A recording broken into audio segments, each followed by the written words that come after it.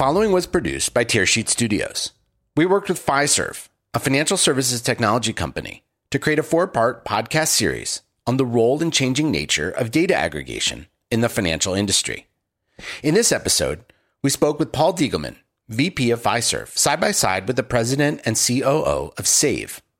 The companies are working closely together to power a new type of savings account that combines savings with investment technology to give higher FDIC-insured returns.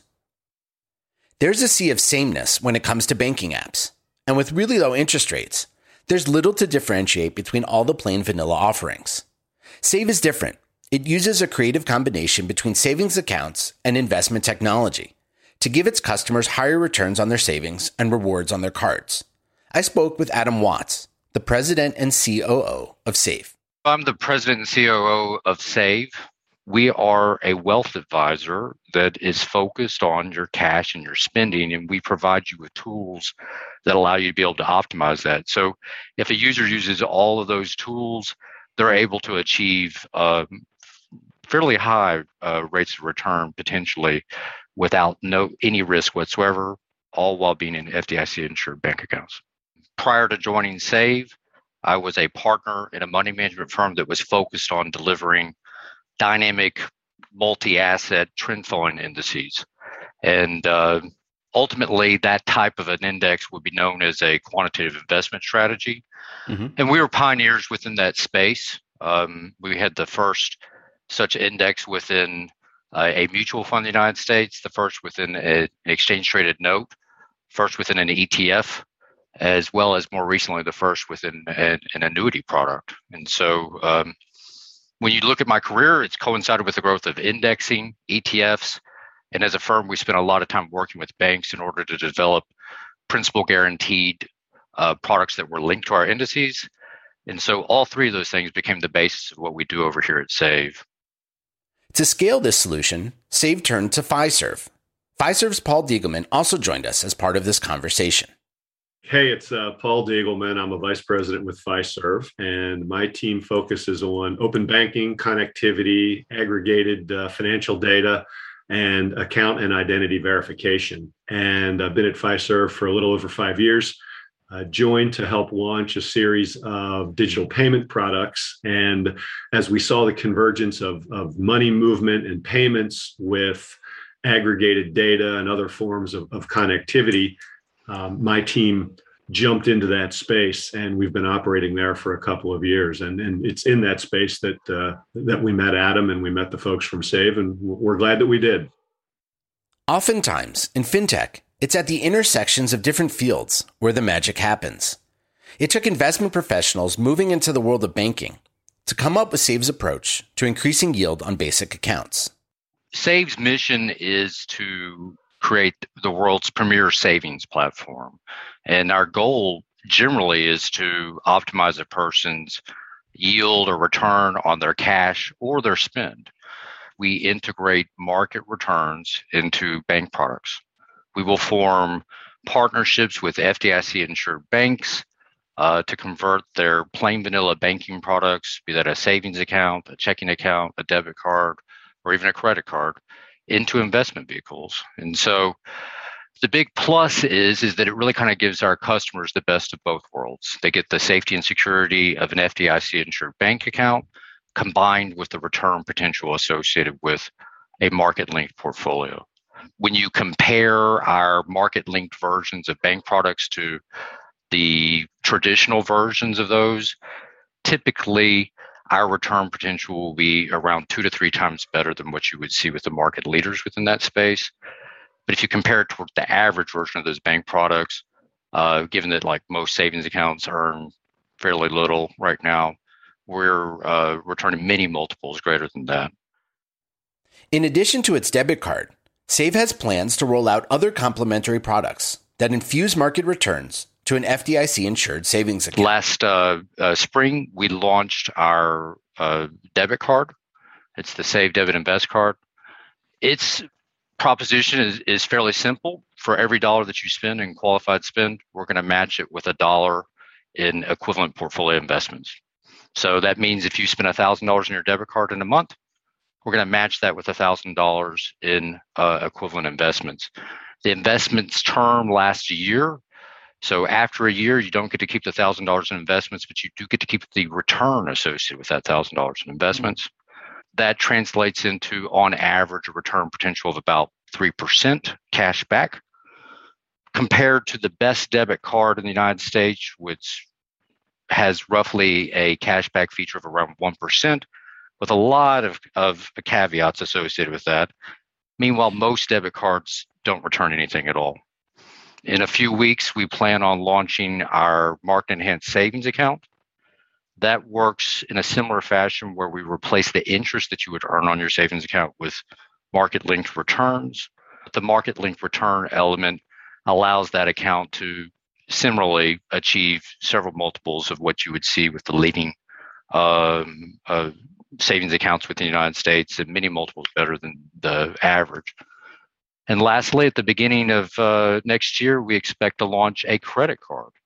And the credit card works in a similar fashion to the debit card in the sense that it matches your spend with investments. But because the credit card space has more favorable economics, we're able to pass that value on to our customers in the form of more investments. And we expect, based off the current design, for the return potential off of that to be 6% on everything that you spend. So if you compare that to the top performing cards in the world, Amex Platinum, Chase Sapphire, et cetera, it's making several multiples of what they make. Our goal is to have the best credit card in the world from an economics perspective. This creative approach appeals to the newer generations that are just starting out to build their wealth. It's also automated, so they don't actually need to do anything different to earn these returns. It's something that we're pretty proud of, because for the younger set that doesn't necessarily have a lot of savings, everybody has spending, right? So it allows them to be able to use that spend to be able to actually increase their investment portfolio, which is really cool. We never put the client's money at risk. It's a big mantra of ours. Fiserv is a large organization and has activity in a lot of different parts of the financial ecosystem. It works with firms like Save to bring rigor and scalability to growing banking and investment products. We describe ourselves as a firm that enables money movement for thousands of financial institutions and millions of people and businesses around the world, in a world that, as we say, never powers down. We process more than 12,000 financial transactions every second around the clock. And it's a tremendous business that runs at scale across a wide array of products. And a number of those products resonate with wealth and technology firms. And it Save's emerging presence in the space from a wealth and a technology standpoint is what attracted us to their proposition and our interest in working with them as they continue to scale their business and take it out to more and more consumers in the U.S. Getting a new product off the ground requires changing the laws of physics. In Save's case, the founding team came from financial services and had a deep understanding of what it would take to pull it all off. We all come from what would be described as traditional Wall Street backgrounds. And one byproduct of that means is that we're pretty sensitive to the regulatory requirements that are a part of that. Our DNA from the traditional Wall Street background certainly informs our decision making.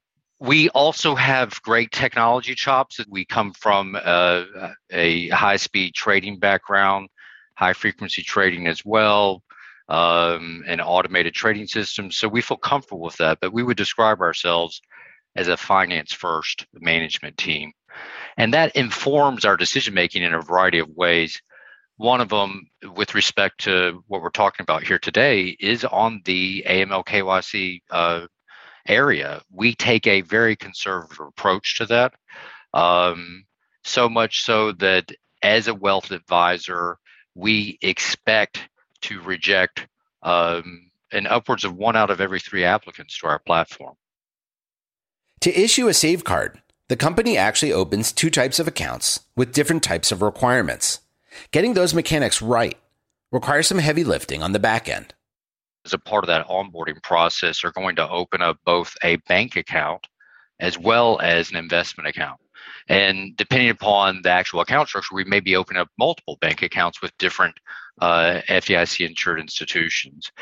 Unfortunately, we probably have one of the more onerous sign-up processes that exist within the space because we have to satisfy so many different needs. But with respect to ID verification, we have to conform to the AML KYC processes of all these, both the banking institutions as well as our investment banks. Whenever we got started in this and began the process of actually building out the platform, this was a big concern of ours because we were unsure how we were going to be able to replicate this traditional AML KYC process that we had been bred into during our careers, while at the same time, on a personal level, most of my bank accounts were actually opened up in person. So that in-person aspect of the ID verification process was an important component of their AML KYC process. So as it turns out, an entire ecosystem does exist in order to support ID verification, of which Fiserv is a big part of. They solve some important components of our process, and so it is a part of the platform in general in terms of how we're able to achieve what we're achieving. Save turned to Fiserv after first working with another provider to help with the safe and secure opening of digital accounts. As Adam mentioned, right, the Save model centers around opening bank accounts and investment accounts for their clients. And Fiserv is fortunate in that we get to host the infrastructure for thousands of banks and credit unions in the United States. So the concept of digitally opening bank accounts in a safe and secure manner is something we're super comfortable with because we do it every day. And so the opportunity to get to also work with Save to do something that we're really good at, with traditional FIs and now in a fintech wealth model was really appealing to us. As we worked with Adam and his team, we looked at a number of things around what was important from a UX standpoint. This needs to be done in a digital fashion that is safe and secure, but it also needs to be delivered in a model that consumers can understand and appreciate, and it moves at their speed. Everything that we do it's a completely online experience for our customers, and any type of friction that exists in that sign-up process is going to likely lead to abandonment. So from a firm perspective, you spend a lot of time trying to reduce that friction as a part of the sign-up process from a UX perspective. The problem is, of course, is that the digital ID verification component is the source of the greatest friction, given that we're kind of economists at heart, is that this tension exists in terms of what we do of wanting to reduce the friction as much as possible while at the same time having to go meet these AML KYC processes as well as prevent fraud, which is rampant within the space. So fraud has increased I believe around 150% since the start of the pandemic. And so firms like ours are in a constant battle against fraudsters. So the economics associated with that are huge. If you can find tools that are capable of being able to reduce this friction element associated with the ID verification process, while at the same time effectively addressing the fraud component, the return on investment for a firm like ours is huge, which is exactly why we reached out to Fiserv. They make it easy for our customers to be able to authenticate their bank accounts with their Verify Now systems, allows us to have tools that satisfy different customer needs. And so it has dramatically reduced the friction on that. When you start to drill down into digital financial services, customers aren't a monolithic bunch.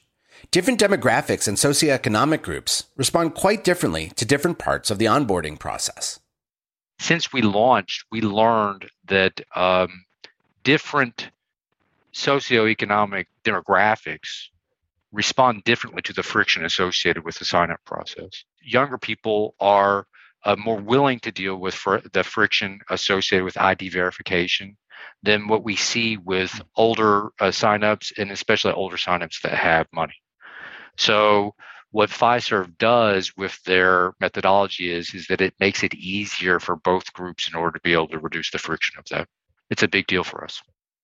Different types of folks have different types of behavior in the way they want to authenticate and verify themselves. So generally speaking, younger people are interested in providing their bank account and routing number to verify that they, in fact, are the bank account owner. Whereas folks that might be older are less inclined to do that. They're more interested in rendering their routing number and their bank account number. The Verify Now product that Adam mentioned, it's in use by a wide array of banks and credit unions today. And what it does is it allows users through a fairly straightforward UX to provide the information that they are comfortable with providing. And then we can go out and grab the sort of signals that banks or fintechs like Save need in order to continue the journey of enrolling a customer in a proper way and in a quick way that meets the data elements that the customer is prepared to render at that time. I'm excited to see the way the ROI around abandonment seems to be coming to fruition. And it's a thing Adam and I will continue to work on is, can we drive abandonment to its lowest possible level while at the same time not creating a negative signal that creates abandonment where it otherwise shouldn't have happened in the first place. When we launched the product, we were not originally using Fiserv.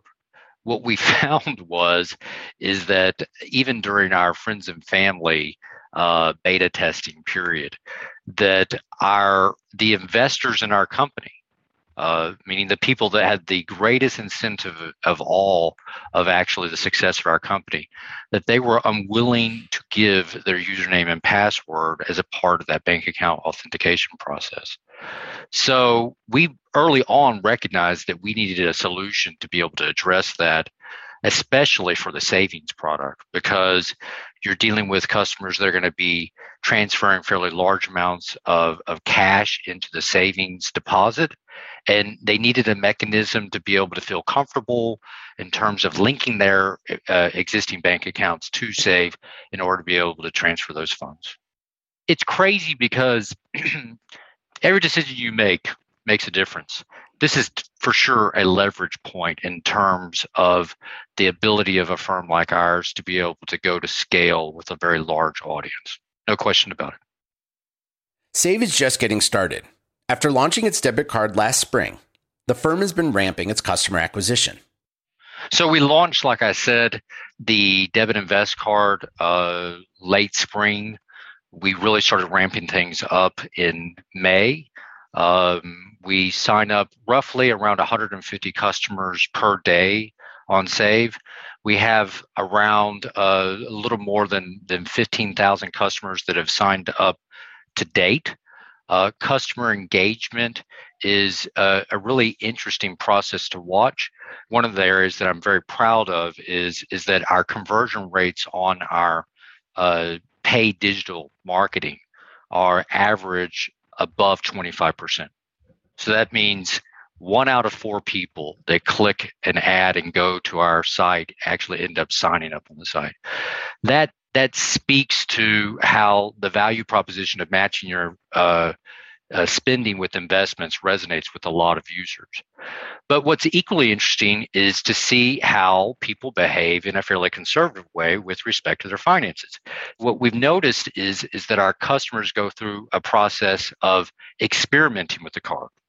So one aspect of the product is that we have an app that every time you make a purchase, it will send you a push notification telling you that purchase was actually matched by investment. So you go buy a $5 cup of coffee, you're going to get a push notification on your phone telling you that you just got $5 worth of investment matching as a result of that spend.